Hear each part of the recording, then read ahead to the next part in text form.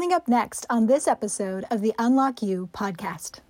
My husband is just staring at me, like this blank look on his face. And my first instinct to look at the bed, right, the hospital bed. He's alive. You know, what's going on? And he said, they took David. I'm like, who took David? Where? How? Like, they showed up at your mom's house 2:00 in the morning with the 3 police cars and they took David. And I'm like, she lied to me. She said they were going to see if she wasn't even going to wake him up. He's like, well, that's not what they did. So I called my mom. I'm like, what happened? Like, they showed up here 2:00 in the morning with 3 police cars. They came into our house. They walked through our house. She opened the refrigerator door to see if we had food. She asked where David was. I showed her. She turned on the light. She asked me to take off the clothes to see if there were any signs of abuse. And she said there were no signs of abuse, but we're going to take him. And my mom was like, no, you're not. And she said, well, if you don't give him to us, we're going to arrest you. And the police officers are there. They don't say a word. Right? And my mom is like, okay, if I go to jail, do I take him with me? And she's like, no, he's going to go to foster care. And you're not going to be able to care for him because you're going to have a criminal record.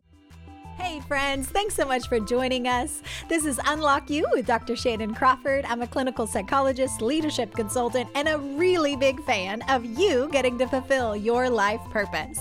I want you to get unstuck and unlock your potential relationally, emotionally, spiritually, and vocationally. Thanks for joining us, and let's get started. Welcome to Unlock You with Dr. Shannon Crawford. And today I am super excited to meet a new friend, Rachel Bruno. She is a mutual friend's friend. And I heard about her book and I thought we definitely need her on. Her book has just come out. It's called Fractured Hope. And she's going to tell the story that led up to that book and everything that changed in her life. So if you are someone who is listening and you have had seasons where everything has changed, and you need some hope and encouragement, I am super excited for you to hear Rachel's story. Thank you for being on our episode today. Hi, Dr. Shannon. Thank you so much for the opportunity. Oh my goodness. Yes. So what was the context before everything happened in your life? Who were you? Where did we start? Okay. So I was married for 10 years with my husband. I was an MBA graduate. We started our own business. And he's in cybersecurity, and I was doing the business side. So, you know, I was thinking to myself, I did everything the right way, right? Got married, a lot of us can resonate. Finished school, financially stable. Now let's start a family. So I had my first son, David, and, you know, everything went well. A little history about my medical history. I have seizures. I have epilepsy. And one of the main triggers to my seizures are sleep deprivation and interrupted sleep. So if you are having a newborn baby, you ain't sleeping. Okay. Yeah, so my doctors, you know, they suggested I get somebody to help me, at least with the night shift, so that I can get those solid 8 hours of sleep at night. Yeah. And my first child, I had my mother-in-law from Brazil and my mom come and help me with the baby. You know, it was the first grandbaby, so everybody was very excited to help. And then my second son came around and my mom and my mother-in-law said, I'm too old for this. But they gave me money to hire a nanny. I'm like, oh my gosh, I have the best mothers ever. So I went out, you know, recruited, found somebody that was willing to do the night shift, you know, from 10 p.m. until 6 a.m. was basically her shift. And she started watching my second son, Lucas, when he was about 7 days old. Wow. And when he was 7 weeks old, I woke up to him just screaming at about 4:00 in the morning. I'm like, okay, you know, feeding, diaper change, something to that extent. He stopped crying. Then a few minutes go by and he starts crying again. Then he stops, starts again. You know, this goes on for about 20 minutes until I'm like, okay, you know, get up, figure what's going on. I go to the bedroom. She has the door partially open, has him swaddled inside the crib, and was kind of like waddling him around and shushing him. And he was not settling down. That kid was screaming. She picked him up, put him in the burp position. And when he was up like this, he stopped screaming. So I'm like, okay, know anything happened? And she showed me the empty bottle. And she's like, I just fed him. He's really gassy. I said, okay, fair enough. Babies get gassy. Okay. So at this point, it's about 4:30, 5:00 in the morning. I was home alone. My husband was on a business trip. And my 20-month-old son, David, was sleeping across the hallway. And then I have the screaming 7-week-old. I'm like, last thing I want is for the 20-month-old to wake up. The 7-week-old is screaming, I'm by myself.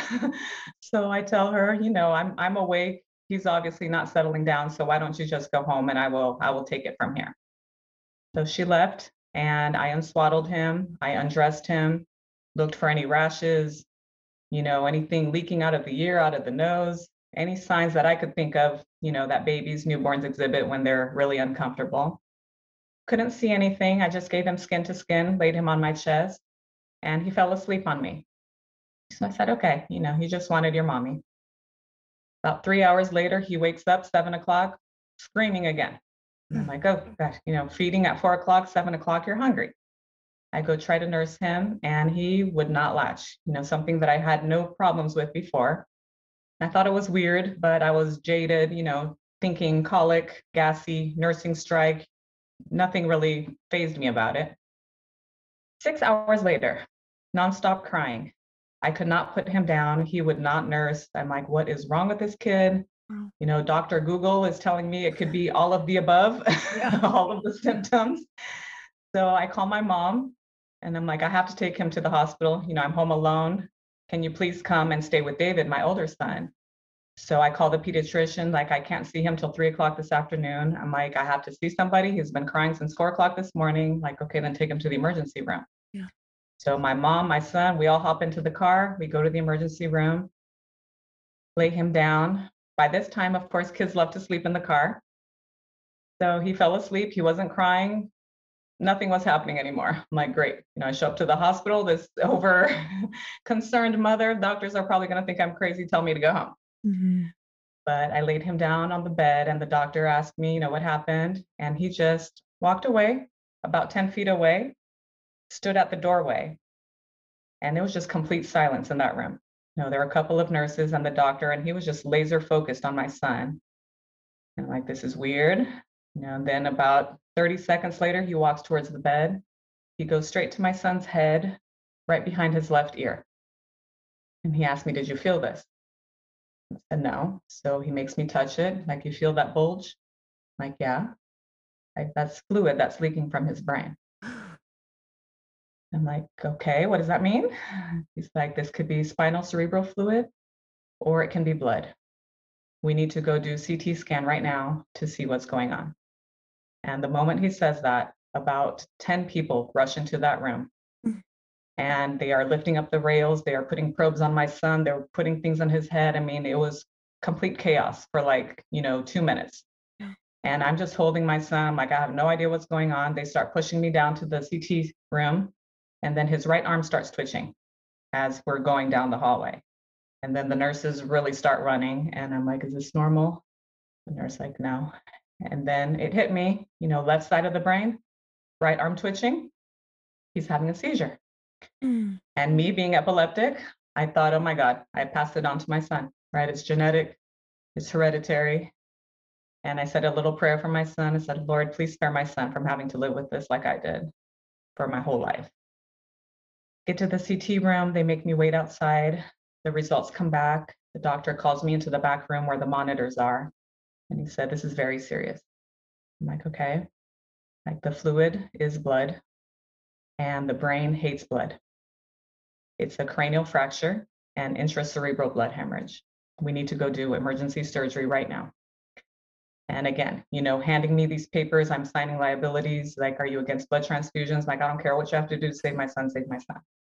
Yeah. So they roll away my 7-week-old baby into the operating room for brain surgery. And I'm in shock. I'm like, what just happened?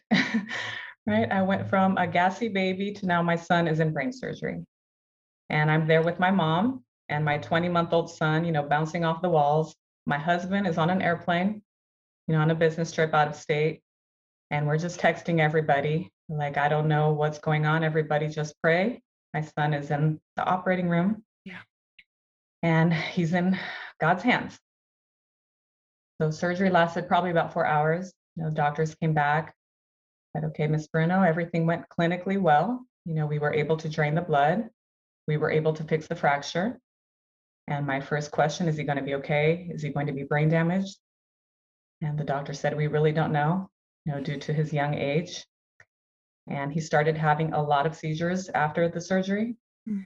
So he's currently in a medically induced coma until we can figure out the medication to control the seizures. We don't know whether he's going to survive the next 48 hours. And again, it was just like blow after blow, and my mind not processing this. No, I'm in shock. And I go up to the room and I just see seemingly lifeless baby, has gauze wrapped all over his head, has tubes coming out of every orifice you can imagine.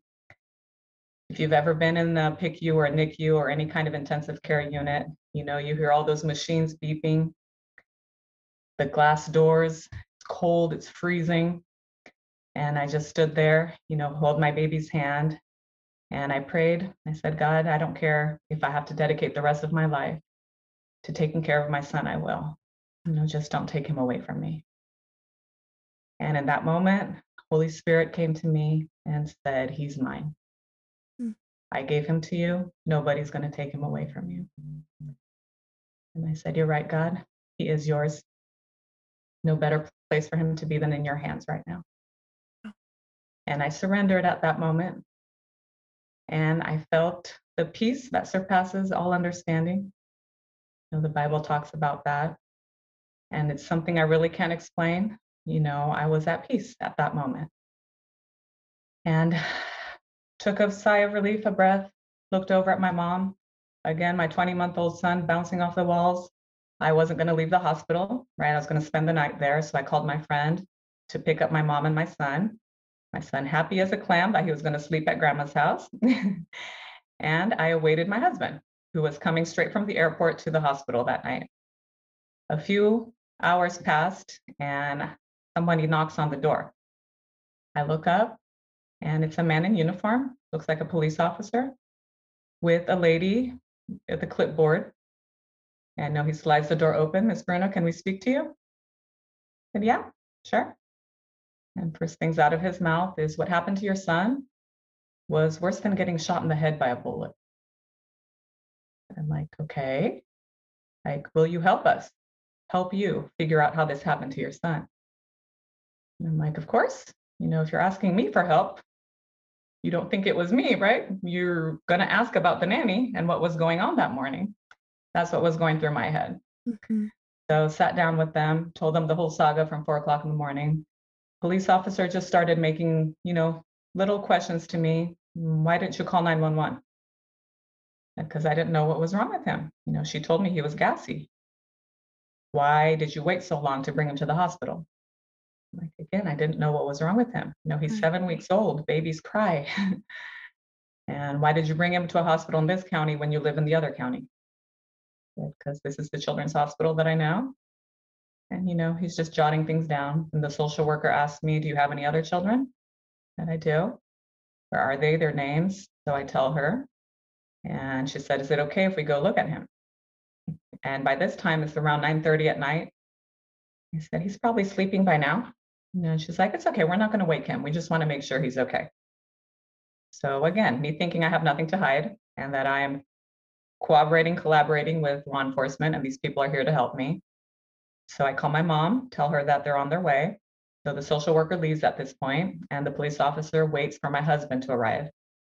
And once my husband arrives, he takes him to one room, puts me in another room, and tells me to wait for the detectives that are on their way. So in hindsight, we can kind of see what's going on. But at that moment, I had absolutely no idea, no clue what was going on. Yeah. So the detectives come, they interview me, like this is not an interrogation, right? This is an interview.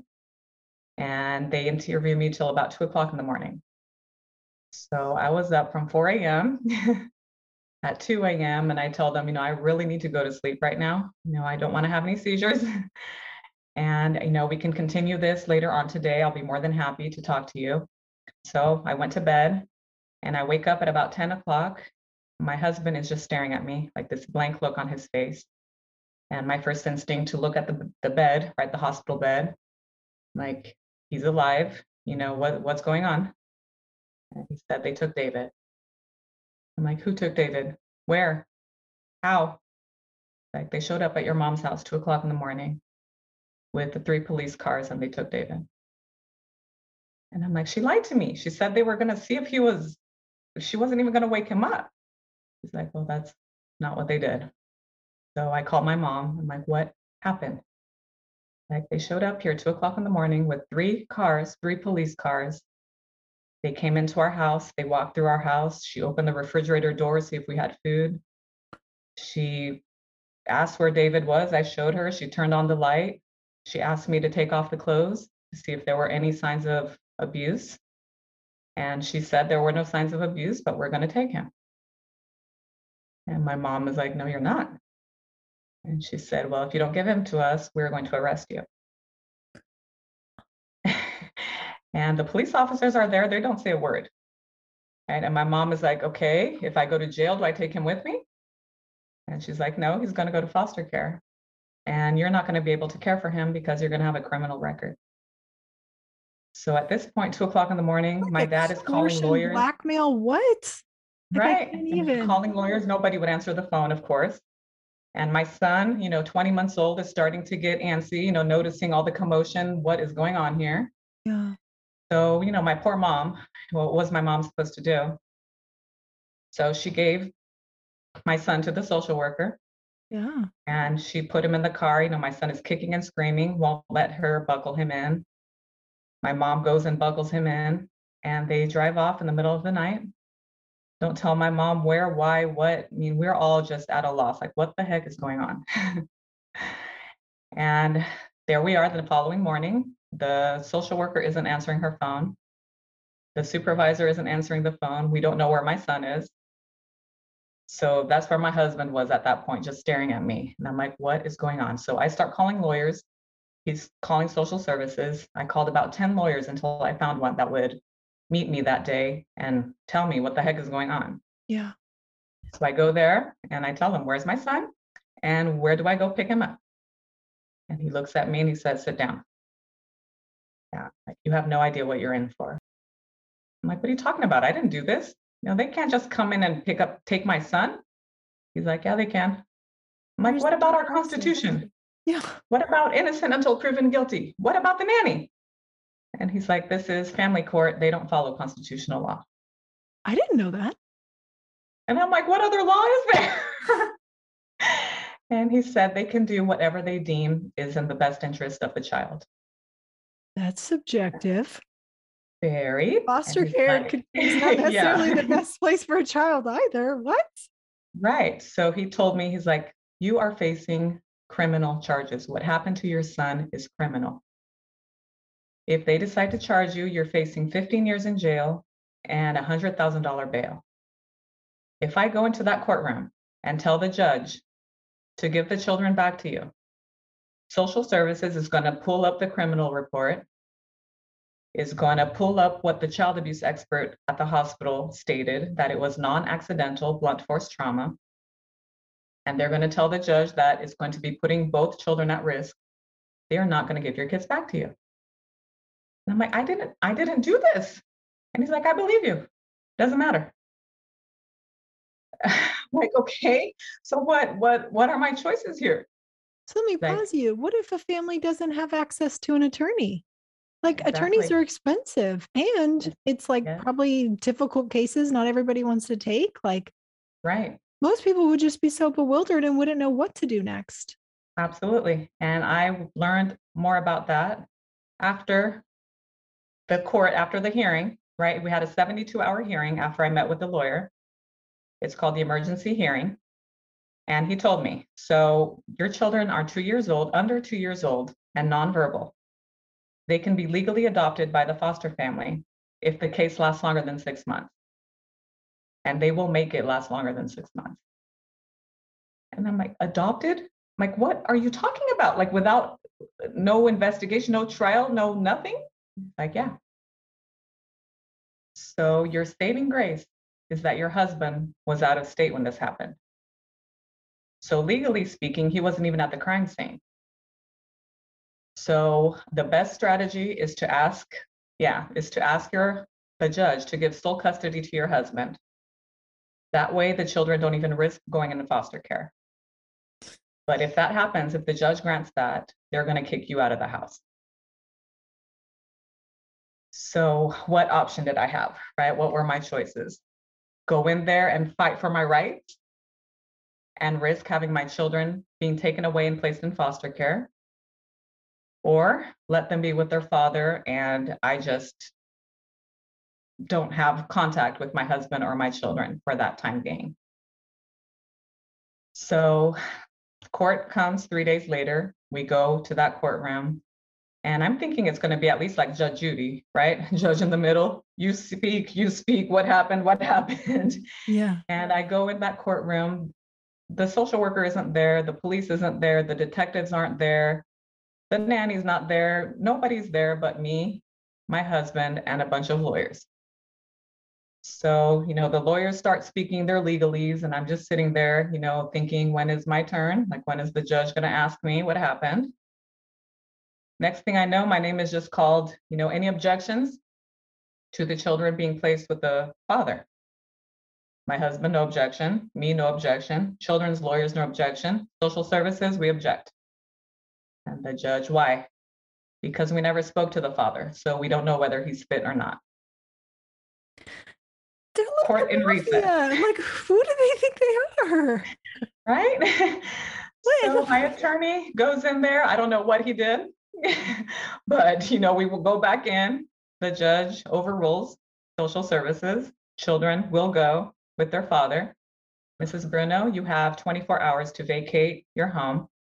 Your own home. Yes. And a caseworker will be contacting you regarding visitation. You are court ordered to take child abuse classes, parenting classes, and individual counseling. And court is adjourned. So I leave that room. And they never brought up the nanny, the whole court. Never. And I Even never your got to attorney say a couldn't word. get that in? Not at this phase of the trial. Wow. So, I leave that courtroom, me and my mom, crying, sobbing. I'm like, what just happened? Like, what is going on? Like, what country am I in? No kidding. Right? And I go home, take up all my stuff, clean everything out. My neighbor, my next door neighbor, everybody is in shock. Like, everybody cannot believe this is happening. I take everything out. I put it in my neighbor's garage. Like, I have no idea when I'm going to be back. And where am I supposed to go now? Right? They kicked me out of my house. They wouldn't let me live with my mom because my mom was with my son when they seized him. So she's part of the investigation. And I'm an only child. My whole family is in Brazil. My husband's family's in Brazil. And I asked my attorney, he's like, well, as long as you're in the hospital, as long as your son is in the hospital, you can sleep in the hospital. It's a monitored facility. They can't kick you out. I'm like, okay. So I go sleep at the hospital. And, we're all praying. And my mom goes to church, asks my pastor to go to the hospital and pray with me. And at this point, he was in Oxford writing a book. But his wife was there and she's like, yeah, I'll go to the hospital. So she shows up at about 10 o'clock at night. The visiting hours were over, but she had her clergy badge on. We all took a laugh that she was clergy.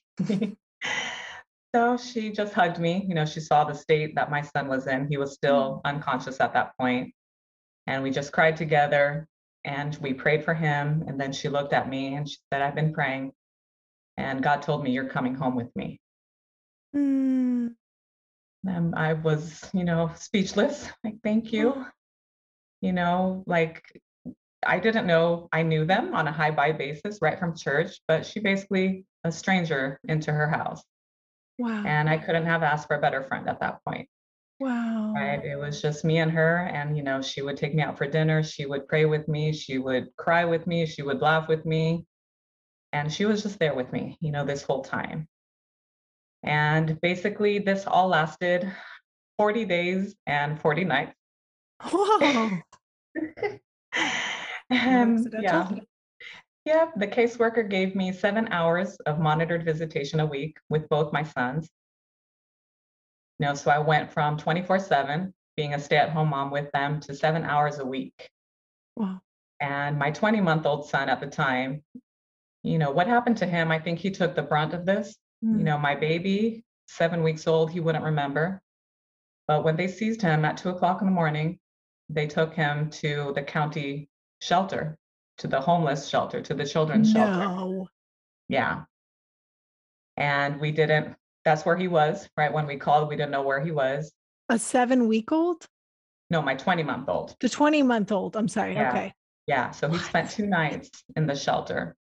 With what And supervision? Who was taking care with of the him? social worker, with the social worker. Yeah, it's a children's home. And And how they do we know wouldn't, if that person's fit? I Lots of know, yeah, creepy people work for institutions where they have it access to was, kids. it was. And they wouldn't release him to us, right? Neither to me nor to my husband. And they gave us 30 minutes to go see him before the hearing, before we went to court.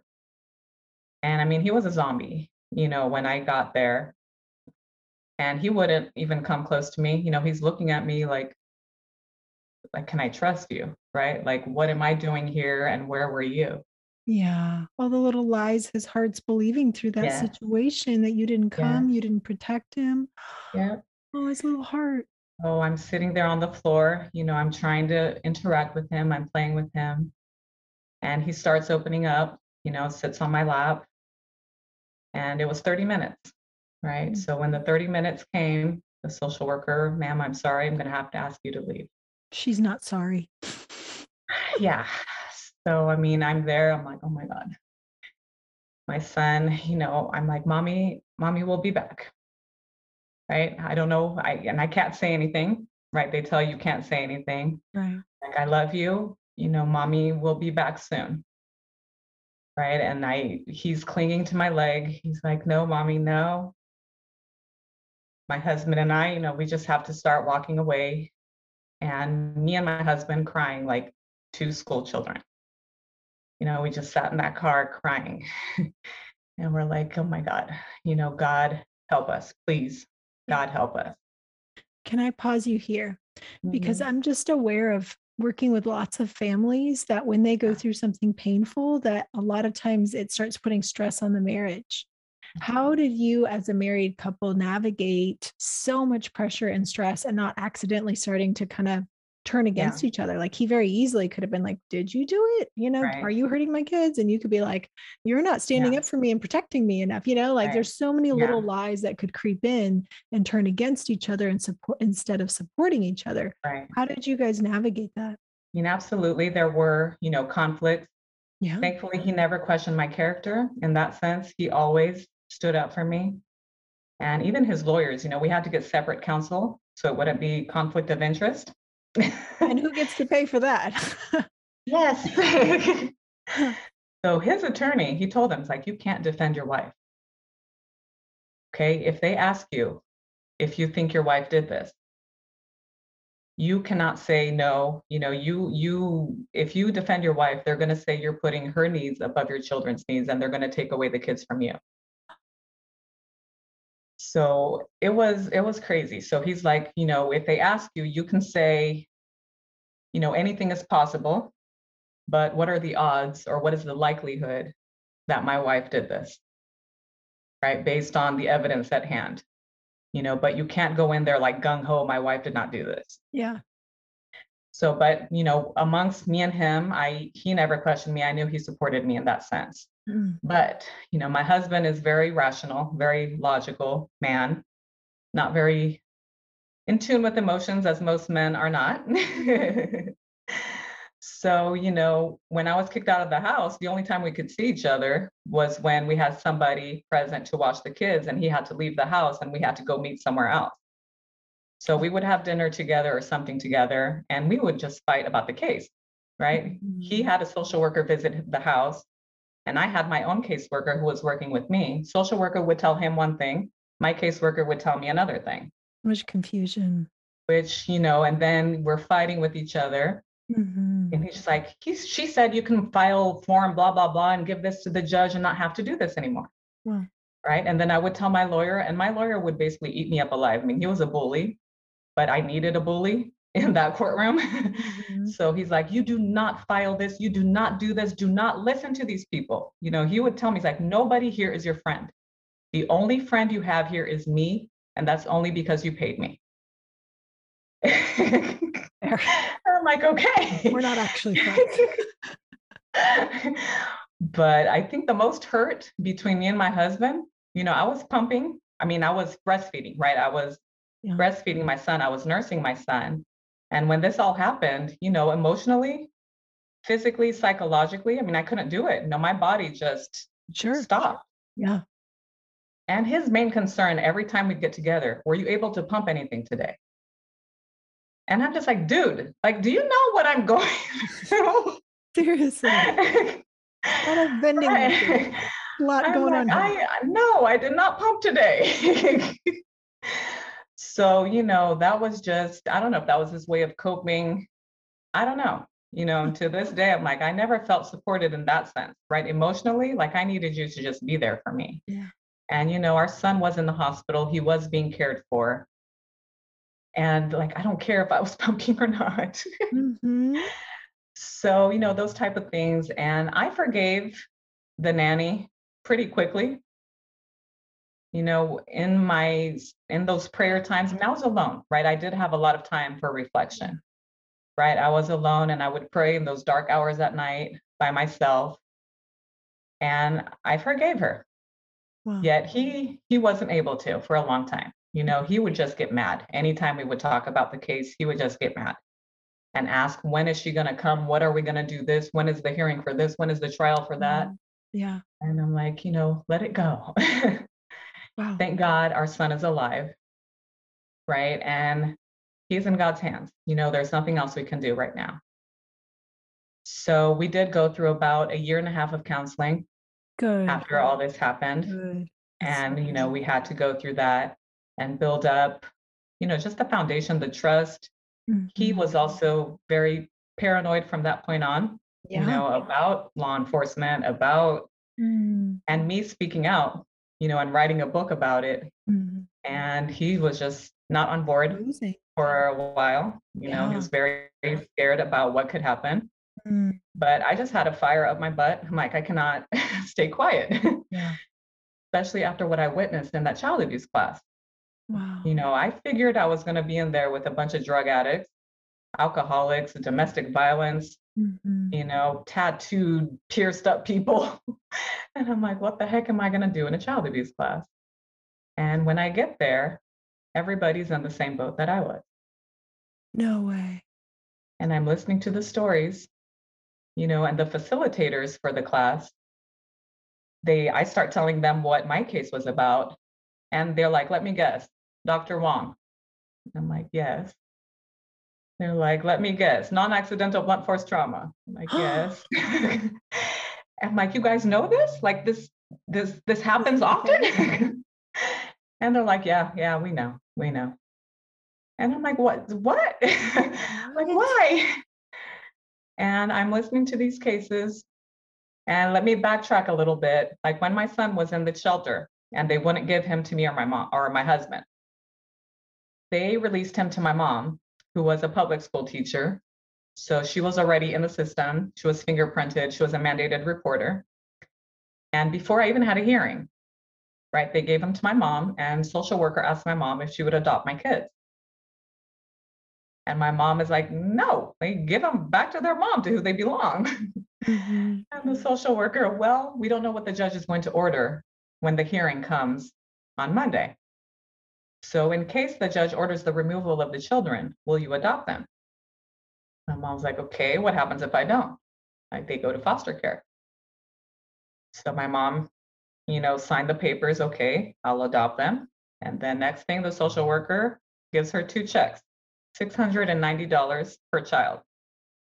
Like, okay, so you'll get $690 a month per child.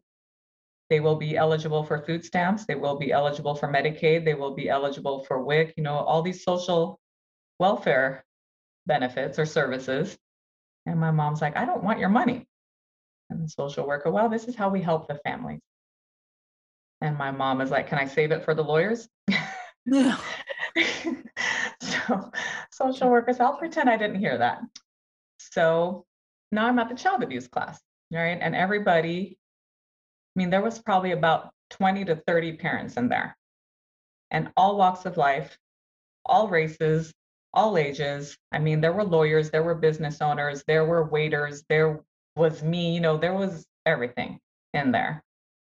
And they were getting adopted, right? Or they were placed in foster care. And then the facilitators, start talking about it. They're like, yeah, everybody gets a slice of the pie.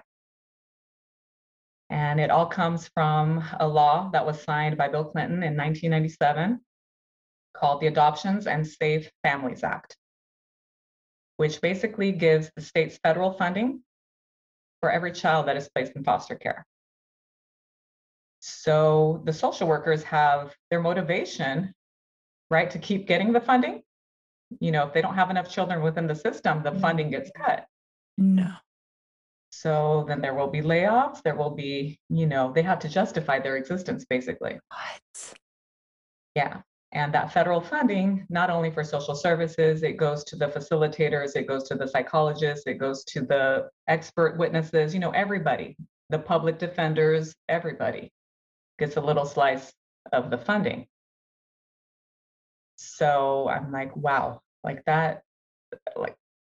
that's terrible, right? I'm like, this is human trafficking, basically. Yeah. Right? These You're kids have breaking bounties on their head. Oh my gosh. Yeah. So, and one day when I was living with my pastor still, my mom called me one day and she said, Rachel, I don't know why this is happening. I don't know what's going on. One word keeps coming to my mind, and it's repent. And I'm like, repent. Okay. At that moment, I felt like Job with his friends. Like, are you telling me that I did something to deserve I did this? something. But, I'm like, okay, I took it in, and that night I prayed about it. And I'm like, okay, God, who sinned? Right? That my son was born blind. Again, that's another parable in the Bible. Mm-hmm. And the Holy Spirit again to me, he's like, nothing, my child, nothing, my daughter. What you're witnessing right now is the evil world that we live in. And what is taking place right now is the destruction of the family. Yeah, exactly. Which is something that the devil has been doing ever since I created it. Wow. Right. And I'm like, oh my gosh, that's true, right? Cain and Abel, like right from the get-go, right? Adam and Eve, wife against husband, brother against brother. Mm-hmm. And like I will get you past this, right? Your family will be used to help other families. Wow. The pain you're going through right now is not in vain. Right. And at that moment, like my perspective completely shifted from like, oh my gosh, like, how are these other families dealing with this, right? Mm-hmm. What if you don't know God? What if you don't have hope, your family behind you? Yeah. What if you don't have the money? What if you don't have the education? What if, right? All these what ifs. Things. And my shift, began from focusing on myself and my family to now praying for all those families in that child abuse class with me. Yeah. Right. And we became instant friends. Mm. It's a dystopian support group that we have in there. The disenfranchised together. Yes. And I mean, I'm still friends with someone to this day, with two women to this day, that we had the same caseworker, we had the same doctor, we had the same lawyer, we had the same judge. And my friend got her parental rights terminated in October of 2018. Oh my gosh. Yeah, this happened in 2015, July of 2015. And, her children were placed for adoption, her parental rights were terminated. And I really struggled, like, why me? Like, why, not why did this happen to me, but why was my family spared? Yeah. Right? I'm no better than any of these parents that I met in there. Yeah. Right? And that's part of the fire that was in me, is that, what I witnessed, what God gave me. Like, I have to speak out on behalf of these families. Yes. And a right? broken system.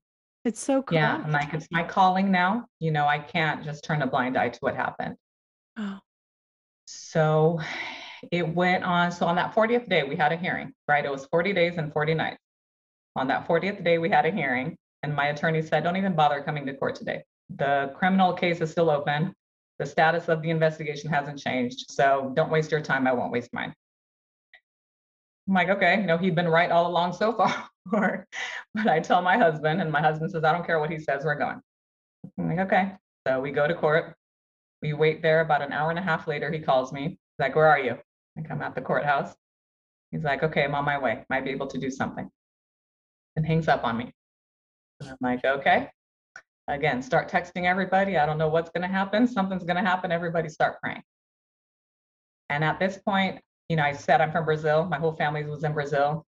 Mhm. We had a church in Brazil who was fasting Oh, for those 40 days, right? The day that it started wow. and that day at that hearing. And the pastor had the whole church stand up and like point their hands towards the north, right, towards America, and pray. So we were there, texting everybody. My lawyer comes, I go give him a hug, and he's like, don't hug me yet. I can't make you any promises. I'm like, okay. Sit outside in that hallway. He goes in, comes back out, sign this. I sign it, goes back, initial this. He's coming back and forth for like 3 hours. And I don't even know what I'm signing. I don't know what I'm initialing. I'm just trusting God and my attorney at this point. Finally comes back, like 700 papers, hands me the report. He's like, if you're willing to sign this the way it's written, right? All the corrections that we made, all the initials that you did, if you're willing to accept it the way it's written, there's nothing in here admitting guilt. There's nothing in here saying that you did this. It's just the timeline of events, the social workers' narratives, the police investigation, the medical records. Then they will let you go home today. So at this point, if they had told me to cut off my leg, I would have done it. Right? Yeah. So I signed it, and my attorney told me, like, I've been doing this for 23 years. I have never seen them let anybody go home before trial. Like, you definitely have a higher power working for you. Hmm. I guess I do. Like, thank you, God. So I went home that day, and I was still court ordered to take all those services, which I continue to do. We were placed on what they call family maintenance plan, where the social worker comes to our house every month. And at the end of a 6-month period, it was her recommendation that our case be closed. So the case was closed. And the criminal case was closed nearly 1 year later. Oh my gosh. When my attorney called the DA and told her, you don't have a case against my client. You do not want to go up against my client. It's like, I will humiliate you. So she closed the case, and it was done, right? I'm like, thank God it was done. Thank God my son, my 7-week-old son, survived. Not only survived, he thrived. And he was on anti-epileptic drugs for about 1 year. He was on physical therapy for about a year. So was it epilepsy and not head trauma? It was head trauma, but it caused epilepsy from that point on, right? He had seizures from that point on. Oh. But it was only for 1 year. We weaned him off, and we did EEG like a year later, and there were no signs of seizure activity. And he actually got a cranial reconstruction when he was 2 years old, because I could put my thumb right here and feel his brain pulsing. Whoa. Yeah. And the neurologist is like, it will eventually close. And I'm like, yeah, I'm not sending him to school with a hole in his head, especially being a boy. Yeah. So he had the reconstruction. That was another thing when we saw the CT scan nearly 2 years later after the trauma. Wow. There's like a lemon-sized ball here where the trauma occurred that is just encapsulated in fluid. So like that part of his brain is missing. There's no brain there. Whoa. So, when they had to suction the blood out, they probably suctioned part of the brain out that was atrophied, through the contact with the brain. Yeah. And the neurologist, the neurosurgeon, he's like, okay, so here's the image. If I were only looking at this image, I would be really concerned right now for your son. But seeing him here in person, I have no concerns whatsoever. Yay! Like he reached all Awesome. his milestones. Yeah, I mean, he was a miracle baby, a true miracle, and I credit God, to God be the glory Yeah. for what happened. Yeah. And even with David, when they took him to the shelter, They gave him 13 vaccinations without our consent, All at the without a same court time, order, right? all at the same time Oh my because he wasn't up to date. God. We were not anti-vaxxers. We just modified the schedule, Right. but he Wisely. wasn't up to date.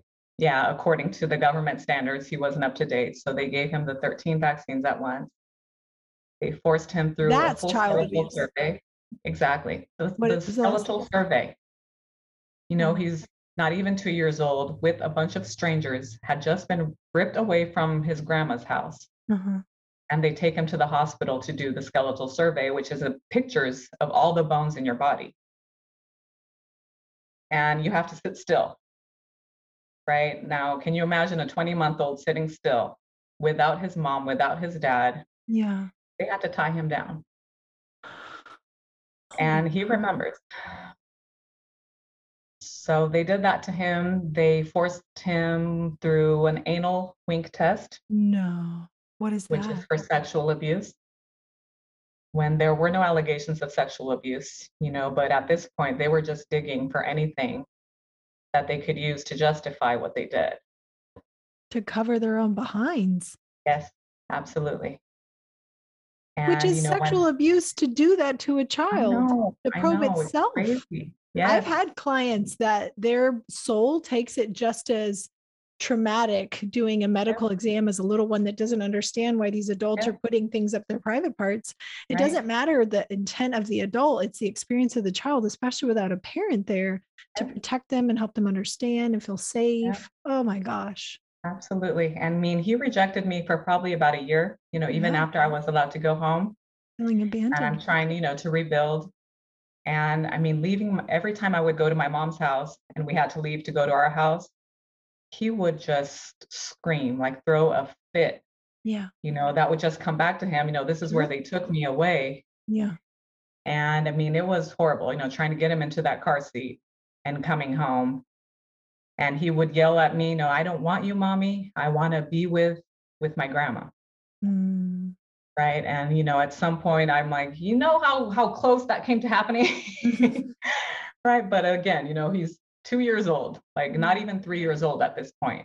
Yeah. And I'm building a wall against my son, Mm-hmm. right? Because the words hurt, Yeah. and again, I had to go into the bathroom one day, sit on the toilet and just cry. Yeah. And I'm like, God, I can't do this.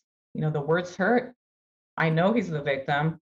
I'm a victim too, but the spirit in me, yes, but you're the adult, Mm. right? You're the adult in the situation. I'm like, is it too early to talk to him about this?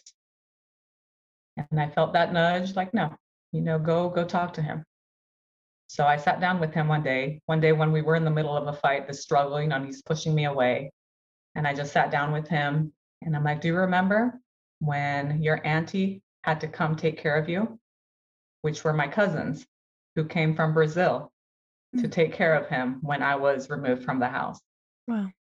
And the first words out of his mouth were, why did you leave? Mm. So I'm like, okay, so you remember, I got the pictures from my cell phone and I'm like, look, this is what happened to your brother. I showed him in the hospital and he's looking at the pictures. I'm like, they thought that mommy did this. And that if mommy had done this to your brother, that I was going to do the same thing to you. And then he like fringed his eyebrows. He's like, you never hurt us, mommy. Mm. I'm like, I know. But they thought that mommy was going to do this. And, they thought they were doing their job. I'm like, how do I explain this to a 3-year-old without, creating Bunch of resentment, rebellion, bitterness, anger? yeah, against authority. Yeah. So I'm like, they thought they were doing their job, David, but they made a bad choice. They made a really bad choice. Right. But this is not your fault. None of this was your fault. Yeah. It wasn't mommy's choice. It wasn't daddy's choice. It wasn't grandma's choice. It was nobody's choice to do this. Mm-hmm. It's something we had to do to protect you and your brother. Yeah. But we love you. We never abandon you. And we're not going to let them get away with it. And he looked at me. He's like, you going to hit them, mommy? And I'm like, yeah, we're going to hit them with a stack of papers. We're going to hit them. And from that point on, it was a complete His 180. narrative shifted. Yeah. Yeah. So I want to underscore that point. I think it's so key. I think a lot of times we think just because kids are little that they don't understand what's going on. Even if they don't have conscious memory, they have implicit memory. And so that felt experience of being abandoned, and then the narrative in their emotions that they start to believe around that. So many parents will start to try to be like overcompensate for a wound, or for, like, let's say one parent's abusive or neglectful, or in a divorce situation. So they'll overcompensate instead of just sitting down like Rachel did and just being like, hey, let's talk about the narrative of that, and not being afraid of any of the negative that might come at the parent, but being able to sit them through it and say, hey, can I give you a new interpretation of those events? Obviously using kid language, because now you're extracting kind of like gangrene, like you're getting the lie out that's causing their heart to harden, and then a root of rebellion to form. The reason they're not trusting you is because there's pain there. And when there's pain, then I want to self-protect, which serves as like self-idolatry from a very young age. And so in that place, then now there's bitterness and resentment and issues with authority. And so now they're going to have shame because they're always in trouble and they're pointed out as the bad kid. And they're going to have a lot more rejection later in life because that root has never been resolved. And so I think it was beautiful that you just walked us through, hey, it's not that hard, even if they're, 2 years old, 3 years old. If they're even younger, you can do it with blocks or with drawing. It may not be that they can use language, but you can help them point at the picture or the doll or whatever they're doing, and then help them understand, hey, that's not what you think it was. May I share this? But what's important is not just talking as the adult over the child, but I love how she sat with him and let him tell his story, get that out versus just talking over them. It's like overlaying on top versus helping him get it out and then now inviting a new interpretation. So I think that was so important what you just shared. Yes. Thank I mean, you. it was spirit led, Mm-hmm. it just followed Yeah. what God told me to do. Mm-hmm. And, when I told them we were going to fight, I had already contacted a civil rights attorney Good. who took our case. And, when the complaint came, the petition, it was all done by mail. I showed him the paper. Uh-huh. And I'm like, David, here's the pile of papers we're going to hit them with. Come on. Full circle. Yes. And I mean, we prayed over the complaint with him, Yeah. because I always told him, I'm like, God is the final judge, Yeah. right? He would ask, what happened to the nanny?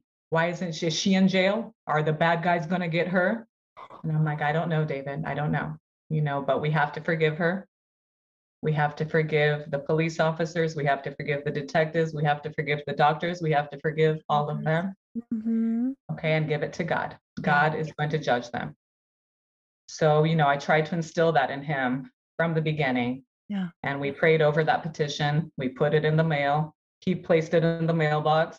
Yeah. And every night before bed, during nighttime, we would pray for the case. We would tell him along the way, where we were in the case. Mm-hmm. And, the deposition started. And I mean, it was intense. It was painful to relive, Yeah. and deposing the social worker, seeing their faces, and the discovery that we got their text messages back and forth before they even got to the hospital. The social worker that ended up interviewing me, I got the text messages between her and her supervisor. And she texts her supervisor, I'm on my way to a hospital. There's an infant with a cranial fracture.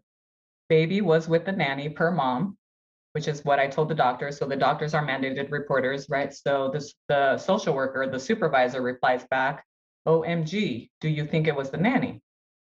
And then the social worker replies back, no, think mom, before ever interviewing me. So, I mean, they had already made up their minds, what this was.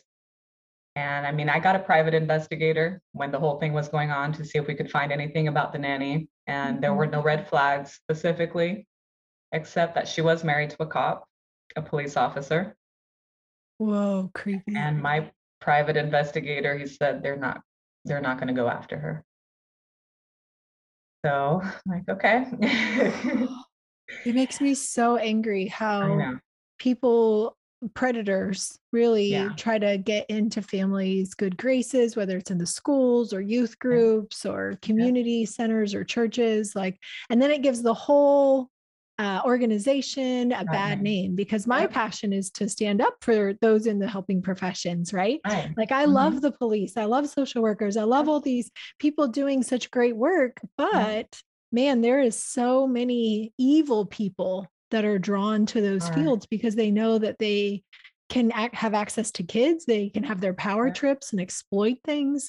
And just a Yep. few bad people can really put such a black eye for a whole group of people that are trying to do the right thing. So, Yeah. anybody listening, I just want you to know this is not a beat up the Right. system or the people. We know that there's good people and we recognize and honor you. But we also know that we have to clean house, that this is not Yep. appropriate. And I've even worked with families in my county, in Tarrant County, and the family court system has egregiously done misjustice of leaving a child being molested with the father. And the social worker knows it, the therapist knows it, everybody knows he's being molested in the father's home. And they gave custody to dad. Yeah. Like, Yeah. I don't have words as a therapist. I'm like, I I just know. can't. Like, that's It's just, crazy. I And I just think, can't. that's like the financial incentive, right? The whole structure has to change. Like there shouldn't be a financial incentive Right. to remove children. Like, why aren't we incentivizing for reunification? Right. Or like the money that they offered my mom, right? $690 a month per child. Yeah. Say I was a drug addict, say I Yeah. was an alcoholic. Why not give that money to me? Or, put it in rehab or some kind of Mhm. services so that the Mhm. biological parents can get the services or the resources they need, Yeah. right? As opposed to taking the children away and placing them with strangers. Yeah. Who may It's be not motivated fair by to money. anybody. Yeah. Yeah, the money. Yeah.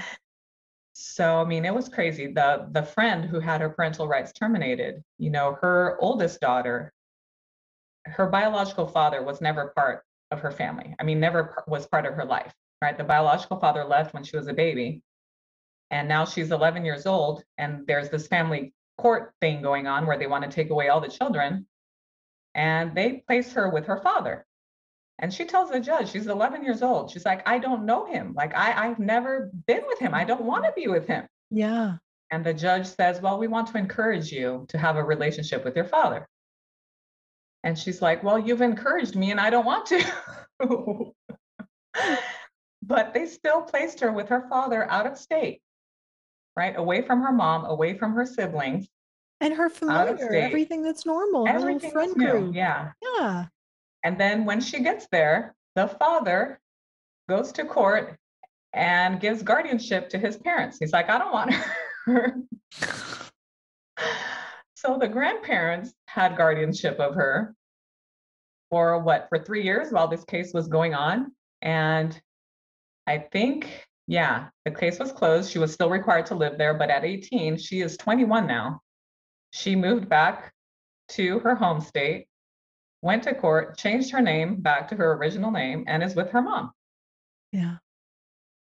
Man. And, this friend that I was walking throughout all this, she, of course, I don't know how she coped with losing her parental rights and all her children during this. What And I injustice. just kept praying for her and I kept saying, Rana, they know the truth, right? Your children know the truth and they will come back to you. Even if it takes them being 18 years old that they can come back to you, they will come back to you. Mm. So her oldest daughter did, and her son will be 18 next year. And he's already told her, he's like, when I turn 18, I will go back to that courtroom. I will change my name. I will come back home. And there's still a 15-year-old and a 8-year-old and a 5-year-old that are with the adoptive families. So I just pray daily for them and for all those families. I mean, it's heart-wrenching when you hear the stories. And I think people don't know, right? The American public doesn't know. No. I didn't know. I'm like, what the heck is this? Mm-hmm. That there is no due process in family court. Yeah. You Family are court's a guilty beast. until proven innocent. Yeah.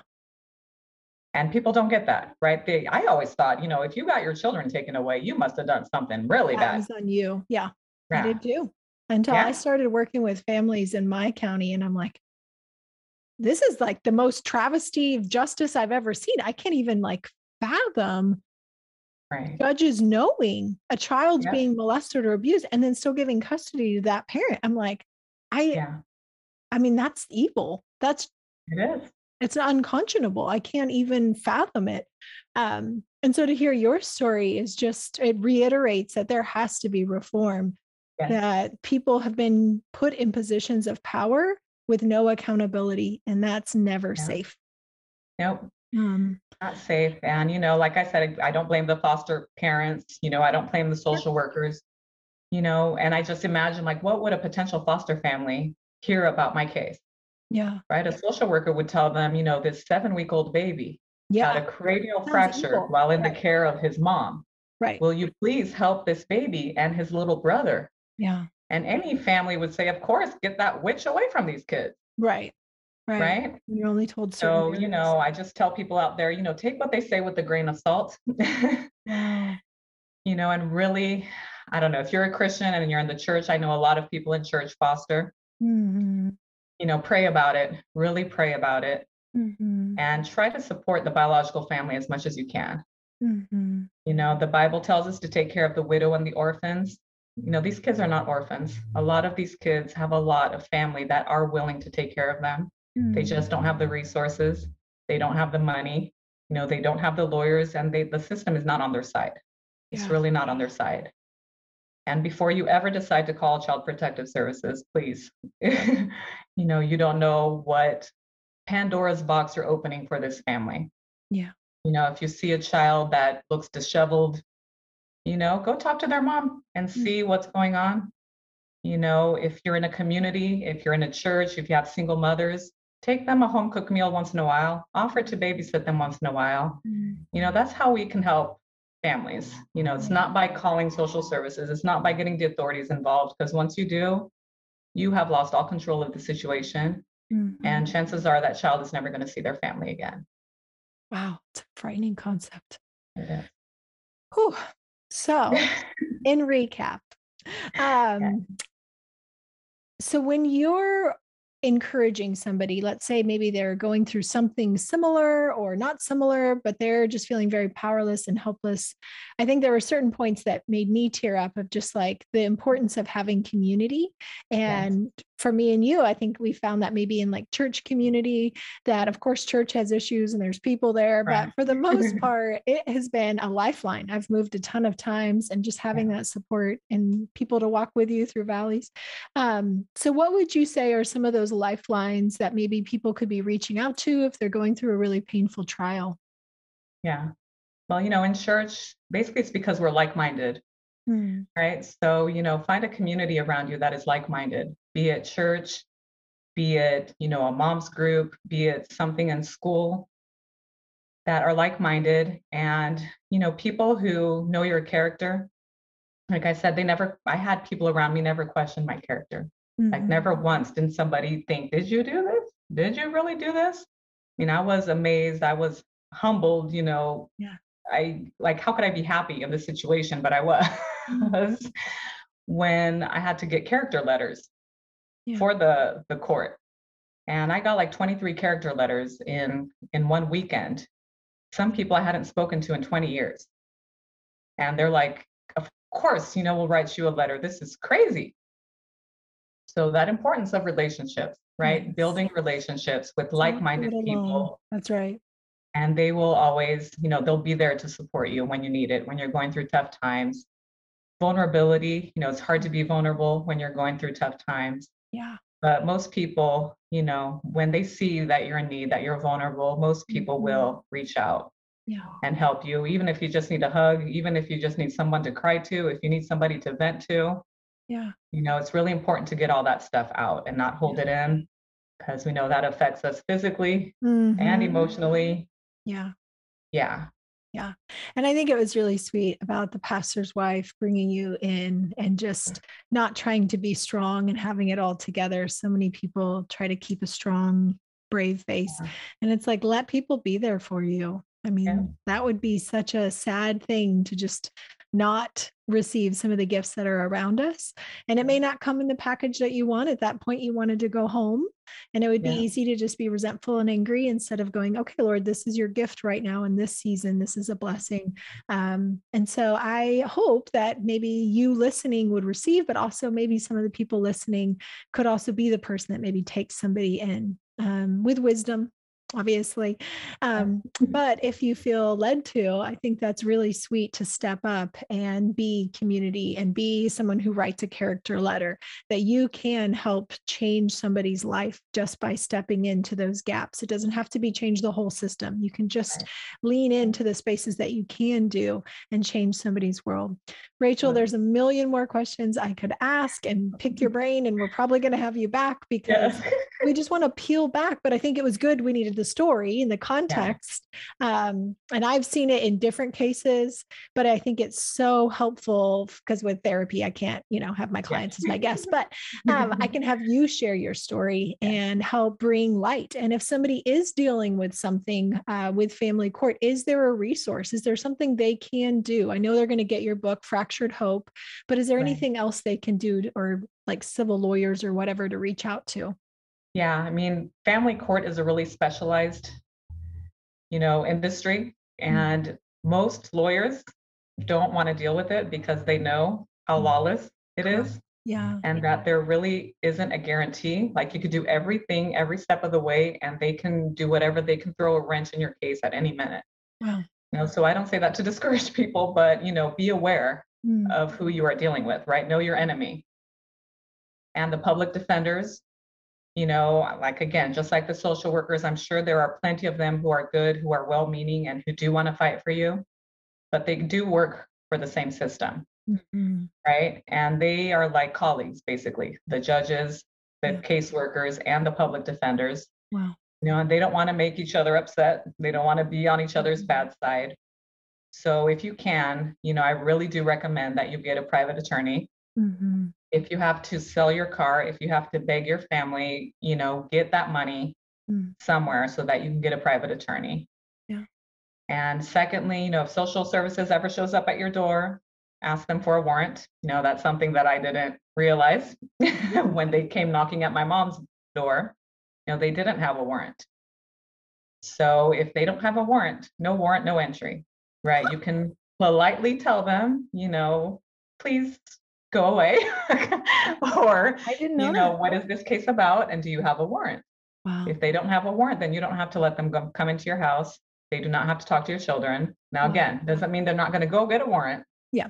They may go get one, but at least give you time to set up something, put your children with their grandparents or wherever so that they're not going to get taken away. And swallow your pride, during this whole process. I knew I was innocent. I knew I didn't do this. I saw the injustice, right? They didn't even interview the nanny. They didn't do anything regarding the nanny, right? All this was on me.